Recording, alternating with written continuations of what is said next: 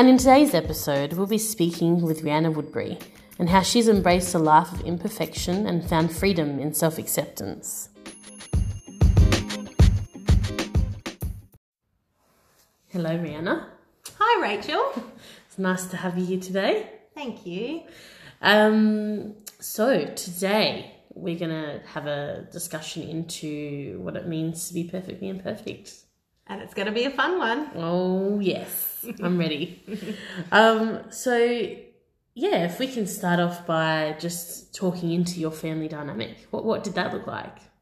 Sure. So I come from probably what people would think is a typical family. So mum and a dad, and then there's an older sister and myself. So a family of four.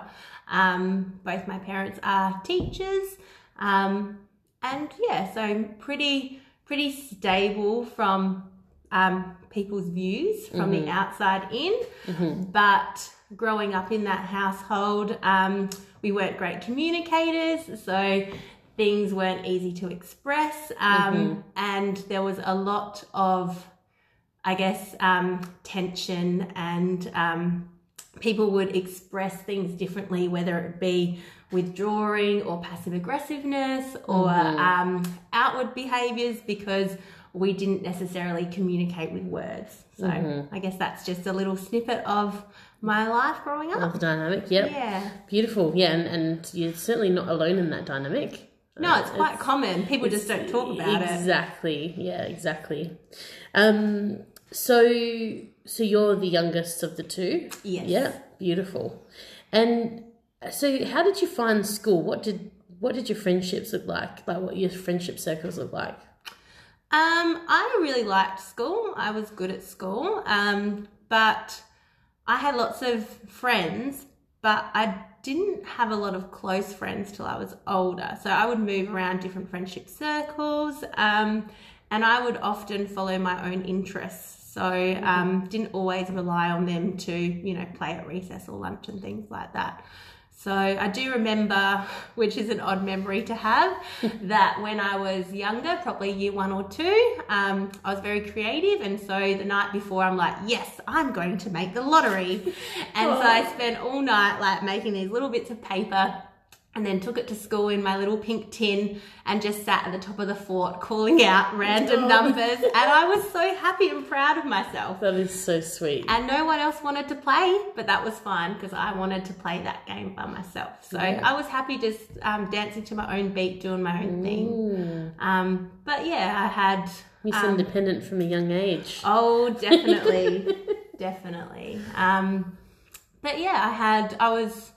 in the popular group, I guess what people would say. I didn't consider myself popular, but I was around other people who were popular. Yeah. And in high school, my friendship circle sort of broke off into 3 different groups. And that was a real interesting part of my life, because I had to reflect on my own identity and see where I where I wanted to fit in and where I wanted to be now. And I was sort of looking at my friends, and I thought, I don't really fit into any of these 3 groups anymore. And I'm sure people have those experiences where they grow apart from their friends and things like that. And so I was looking, and then I found a new group of friends. But what was interesting is that I had people come up to me and say that they couldn't believe that I was leaving my popular friends for less popular friends, which still to this day doesn't really sit right with me, because friends are your friends, and if you value those people, they're worthy, and you see worth in that friendship. So I think that it's so important just to go with your gut and follow your feelings of, where you're led to and who your tribe is, because those people, the less popular people, they're like my best friends to this day. So I wouldn't change that decision for anything. No, absolutely not. And I guess, when you are young, and, we've all been there, where it's that acceptance thing. And there's something about being accepted by people who are seen as better that, people cling on to. I feel, what do you think about that? In terms of when it comes to kids feeling like they need to be in the popular group? I've found it really, it took me a while to really understand that, because for me, I was a kid that did what I wanted anyway. So I was very Miss Independent. So whether it be just sitting by myself with my lottery numbers, or just deciding to go against the grain and making new friends at year 10, I didn't really get the whole notion of wanting to be popular, wanting to be seen as being cool. So I didn't really understand it. Still, as an adult, I don't really understand the whole thing with celebrity and fame.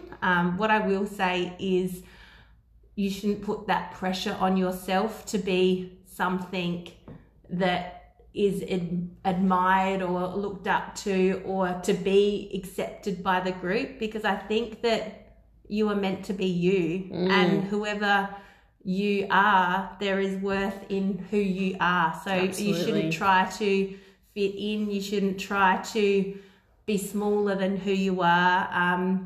You shouldn't try to, I don't know, not cause ripples. You should just be you and be proud of who you are. And just I don't know, just go with your gut and go with who you are, and fully own it. Agreed. Yeah. Agreed. And I guess that's that navigating during that time was sort of like figuring that out. Who are we? Which is so tricky as a child, and as an adolescent as well. Oh, massively. Sort of going blind sometimes. Yeah, I know. I just remember my experience in my teenage years, and that feeling of just not knowing who I was, feeling completely lost.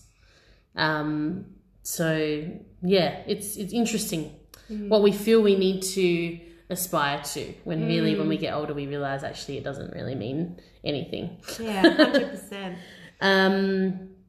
So what feelings do you remember about being a teenager? So mine were a lot more about not so much acceptance in what other people were doing or how other people were looking, but more about achievement and my own pressures on myself. And my parents loved me so much, and they said that I could be whatever I wanted to be, but there was messages in that as well. It's like, well, you could be whatever you wanted to be, so there's high expectations. So, you know, you could be the prime minister if you wanted, you could do this. So there was all of those expectations, that a lot of those I did put on myself, but there was messages as well about, okay, well, grades need to be good, and having teachers as parents as well, you know, that was important, and going to university and academic success. That was a big pressure for me. And I valued that more than, I guess, image or popularity. That was a big thing that I guess that I was subconsciously very anxious about, and having those expectations of achievement, and that my worth was based on how much I could achieve in life. Yeah, so, that's interesting. And expectation, the word, is, it's something that we put it on ourselves. So what would your definition of perfectionism mean? What would you, someone that is aspiring to be perfect in some way, what do you feel is lacking in that word?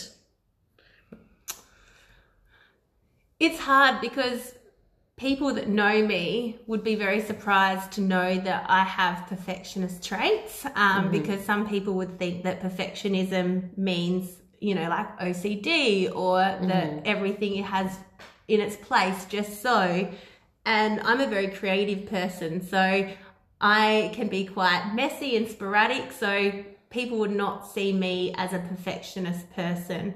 But in my work and in things that I produce, there is that high expectation of quality, and not getting it wrong, but there is, like, I can produce something and it might be 95% amazing, but then I'll look at it and I'll be like, even a painting, I'll be like, oh, that line's a bit wonky. So there is that self-criticism there, which I have had to learn over time to change my self-talk so it's not so critical. I don't know if I answered your question. No. It was a bit of an intense one. It's okay. No, you certainly did in the way that it was perfect. So I think... Perfectly. Those words. But I guess, like, I personally had a bit of perfectionist issues. I know a couple of people in my family do as well. And I feel like this underlying thing of it just not quite being enough. Like, it's just not, it's not quite enough. Like, there's a bit of a worthiness, like, so it's just perfect the way it is. Like, it's having to reaffirm and reframe your mind to go, actually, I am enough. It is enough. What I've done here is exactly how it needs to be. So I guess there's a different level, I guess, of always feeling like you need to be better, because I think it's incredible to improve ourselves. But then this thing of like, whatever we do is just quite not enough. There's a bit of a difference. And I think you're right with what you said, because a big thing for me has been, instead of coming from a place of lack and always seeing the lack in something or how I might have missed the mark in something, it's been changing that mindset and looking from a place of appreciation, of gratitude, of abundance, and just appreciating what's here right now. Yes. It's not to say that improvements can't be made in the future, or there's not lessons to be learned and built upon, because I do believe that, like, I'm a lifelong learner. That's what teaching is all about. There's never a time where you stop learning, but it has to be from a, positive outlook, from an abundant outlook. It can't always be from a place of lack, because then you don't see the journey that you've come from. Absolutely. So that has probably been the biggest change, and that self-compassion, in that self-acceptance, to just see where you are without seeing the lack that's there. Absolutely. Yeah. Yep, fully hear that. So did you ever compare yourself to others when you were growing up? Yes, I did, but that, once again, that was more in academics, in grades, things in like intellect. Yeah. When it came to intellect, was not worried about looking like a weirdo or anything like that. was not too. I was actually really oblivious about all the like self-image stuff, which was a good thing for most part. I remember in year 10, there was a girl at school, and she did a survey for one of the subjects at school, and it was about self-image. And that was quite a realization, because it was then that I started to really notice other people's perceptions. And I did that survey, and then I looked at the results, and I saw that mine was very, very different to lots of other people's, and that other people's notion of what fat was completely different to mine. Other people's notion of what beauty was completely different to mine, and somehow a lot of people thought that they were linked, and I thought that was ridiculous. And so there were times where, like, the worldview did make me stop and ponder and think, am I right? Am I the weirdo? Like, is my way of thinking skewed, and this is what society thinks, which I think is very unhelpful for teenagers. I guess I was lucky that I was so oblivious, to be honest. And I also remember one of my friends, my friend, she's still my best friend today, her mum, I remember her mum saying, gee, Rhianna is so confident for a fat chick. And I just remember as a teenager, like, being blown away, thinking, why can't they both coexist? Why do you have to be skinny to be confident? Or why can't you not be confident if you're fat? Like, it was just something that was astounded me, like a big thing about body image, even though it didn't affect me as much as I know other teenagers and other people struggle with it, it was still did impact me in the way that I was just like, I can't believe other people think like this. But then I'm sure other people would look at me and go, I can't believe this chick thinks the way that she does. Yeah. So that was really interesting, and it was moments like that that really made me stop and think about other people's perceptions of the world. Yeah. Yeah, definitely. And how did it really make you feel when you heard those words, though? Well, first of all, I was shocked. But then I have that independent defiance streak, which probably comes back to that acceptance piece anyway, that is like, I'll prove to you how amazing I am. Yeah. So then it's that, perfectionist mentality as well, and showing you how good I am and all the things that I can do. Yeah. Sort of not letting anything hold me back, which is good. But then also realizing now is that you don't need other people's approval. You don't need other people. Like, at the end of the day, people are going to think what they're going to think. Absolutely. And you have to have your own self-acceptance and your own self-compassion, because you can't control what other people think or how they view you.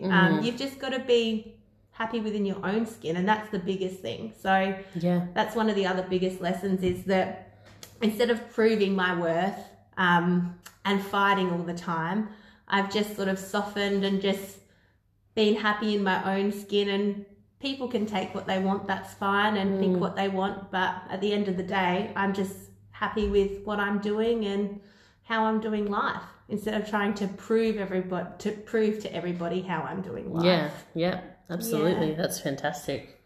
And that's really what life is about at the end of the day. It is. It is really about, if we don't hold that self-acceptance within ourselves, there is no way that we're going to accept a lot of external things, because everyone is our reflection. That's right. Moving back to us. So I guess you did talk a little bit already into your self-talk. It sounds like your self-talk was quite, you were very strong and very, you were someone that really took and still are, someone that really owned yourself. Yeah, so my self-talk, looking back, it was quite interesting. It was very compartmentalized. So that was something that helped me back then. I'm trying to let that go now, because I was so strong and it was compartmentalized in some way. So I was like, believed I could do anything. I wouldn't let anybody stop me. I had so many goals and ambitions and things like that. So I was a real go-getter that nobody could stop. But then at the other end of it, I did have negative self-talk, and I did have anxiety and shame and guilt as well. But it was in pockets. So it wasn't spread all through my life. It was just in certain areas. So it did allow me to achieve really great success in some areas, because I compartmentalized my thinking. But I still had negative self-talk in others. So as an adult now, I'm trying to get rid of that compartmentalization and just be authentic. Integrating it. Integrating it all and being authentic and embracing my imperfections.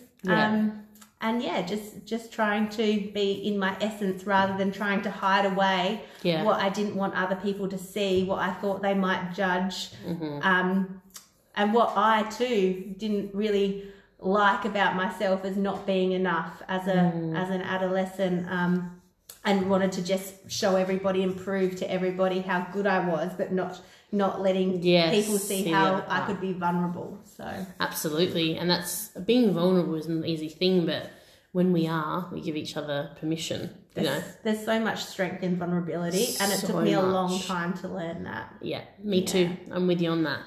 There's this other thing, just when you said about the separating the two, one of the biggest things that someone told me once was that in life, if you've got one side of something, so if you are really confident, you have to have the opposite on the other end. Yeah. That's what balances us out. So you can't have one without the other.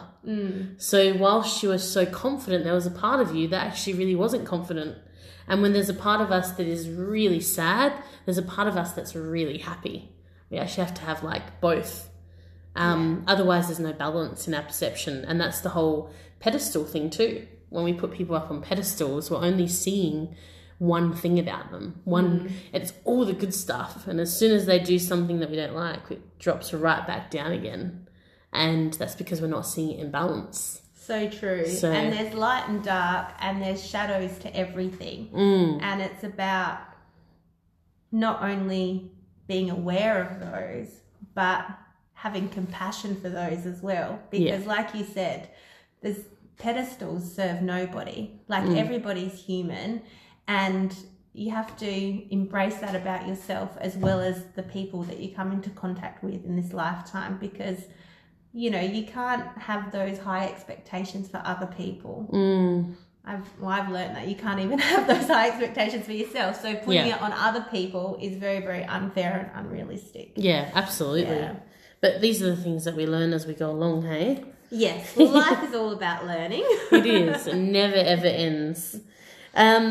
So, yeah, what did your romantic relationships look like during this time? Like, what did they reflect back to you about yourself? Well, as a person in my early 20s, I was very career focused because I was all about ambitions and career and success and, you know, proving my worth that way.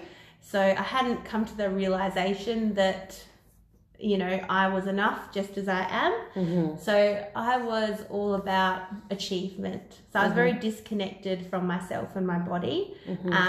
So I wasn't really into romantic relationships at that stage. And when I did seek romantic relationships, they weren't great because they were a mirror for how I was treating myself. So lots of learning. I appreciate the men that tried. Thank you if you're listening. I'm very brave of you. And thank you for being the mirrors that I needed to see. Yes, but they were very short. They they weren't coming from a place of love at all. And when was the pivotal moment that you started to actually become more compassionate and accepting of yourself? Like, how did you actually start to become self-compassionate? It was probably in my 30s, and lots of things were happening in my world, and it was after a breakup, lots of self-reflection. And I also remembered that I went to see a psychic years ago, and she said to me, no one will ever be good enough until you're good enough for yourself. Whoa. And it didn't make sense at the time because it never does. And then it was in that moment, then I was just like, I need to think about this. I need to think about how I'm acting. Because, I had such high expectations of myself that I was putting huge amounts of pressure on myself, which meant then I had unrealistic expectations of my partner, and I was putting huge pressure on them. And that's not healthy. When your love is conditional, it doesn't work. So that was big for me. So since my 30s, I started a lot of self-development and healing and looking into things. I did research on attachment theory as well. That's interesting. And it is very interesting looking into your conditioning, and found out that I had a dismissive avoidant attachment. So that explains a lot. And I also started to see a psychologist as well to start to unpack all of these things and my patterns in relationship, because there was definitely patterns there that I could see. Yeah. And I think it's really important to talk about these things because I know that some people have stigma around, self-development or getting help or mental health and things like that. But I think there's only stigma there if you feel it. Mm-hmm. I have self-acceptance now, so I don't feel that guilt or shame or stigma. Yes. I'm happy to talk about it. I'm happy to accept my journey and, let go of those things and talk about it. And I do promote that mental health is so important, and I think that everyone should make it a priority. And Absolutely. there is no shame in asking for help. Mm-hmm. And I was a person that would be like carrying 10 boxes, and people would ask if, I needed help to open a door, and I'd be like, no, I've got it. I'm right. I don't need help. But everybody needs help. Everyone on this earth needs it. And there is always someone out there that's willing to support and help. Yeah. And I get it. People, if we're not open to sharing, it is because we're still holding on to that guilt and that shame. And 100%. We haven't come to an acceptance within ourselves. Because I remember when I admitted that I had an eating disorder, that was so hard for me. And I picked up the phone to some random person on a hotline. I'd never done that before in my life. And I just remember her hearing her voice and her being so lovely and what are you calling about today? What's wrong? And I just let it all out. And I realised that it was the shame I was holding on to, and to have someone to talk to was life-changing. It really is. Like, the power of story is so amazing. And because I used to feel so much shame as well, not only in my story of, self-acceptance and being a perfectionist, but also, I'm a binge eater too. Like, I've been through that as well, and I know what you're feeling. But at the same time, I've come to realise that shame is only as powerful as the power we give it. So, and I think story takes away so much of that power and normalises it. And there's so many things that are taboo in today's society because we allow them to be. Absolutely. Because we don't talk about it. And that's a big thing for me, coming from a family of people that don't communicate. So I think it's really powerful to start those conversations. And whether or not they feel awkward to start with, that's normal. But the more you talk about it, the more you normalise it. And I think it has amazing power for society moving forward. 100% agree with you. And that is actually the one reason why I created this podcast. And I ask such deep questions because I want to get to the core. A lot of people, just by listening to you today, I know there would have been just things that have just clicked because it's through story that we're sharing, right? So much power in story and sharing. There is so much healing to be done in it as well. So what would you say to your younger self now if you could go back in time? Oh, darling, take a chill pill. That's what I'd say. It's like, take the pressure off. The world is not on your shoulders. I think as a child, I took on so much responsibility. And I don't think it was put on me. I think I just took it on. I think I was the worrier for everybody. And even, it was funny because I'm packing ready to move house at the moment. And I was going through and I found an old Year 7 book. And in there, no joke, was a work sample. And I think it might have been procedure writing. It was about expectations. Like, are you kidding me? Wow. It was like, in Year 7, I did a procedure writing of expectations. You should have this. You should do this. And I'm just like, chill out.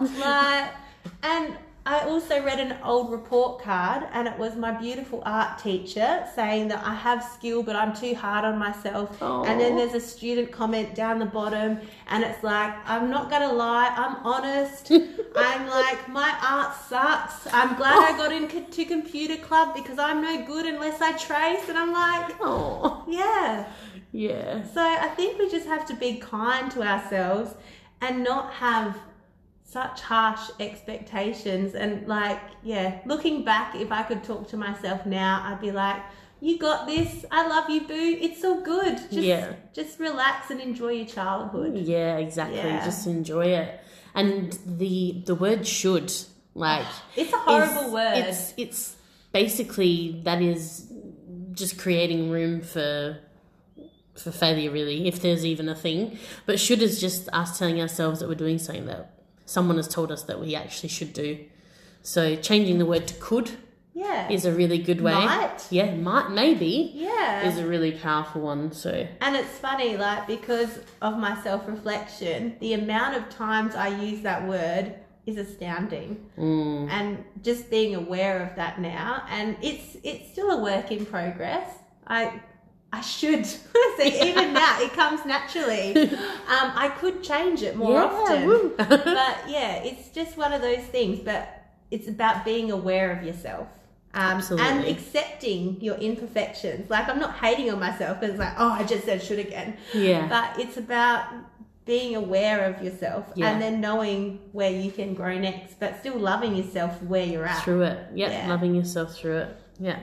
So what advice would you give to people listening? Just really get in touch with yourself and tune into yourself, because this is my story. This may not be your story. Like we said, everybody's got their own story and their own truth. But don't be afraid to live your truth. This is mine. So find what your story is and be bold, be brave and live it. Be proud. I like that. Yeah. That's a beautiful way to end Thank you. today's beautiful discussion. So I really enjoyed it, Rachel. Yeah, me too. Yeah. Thanks.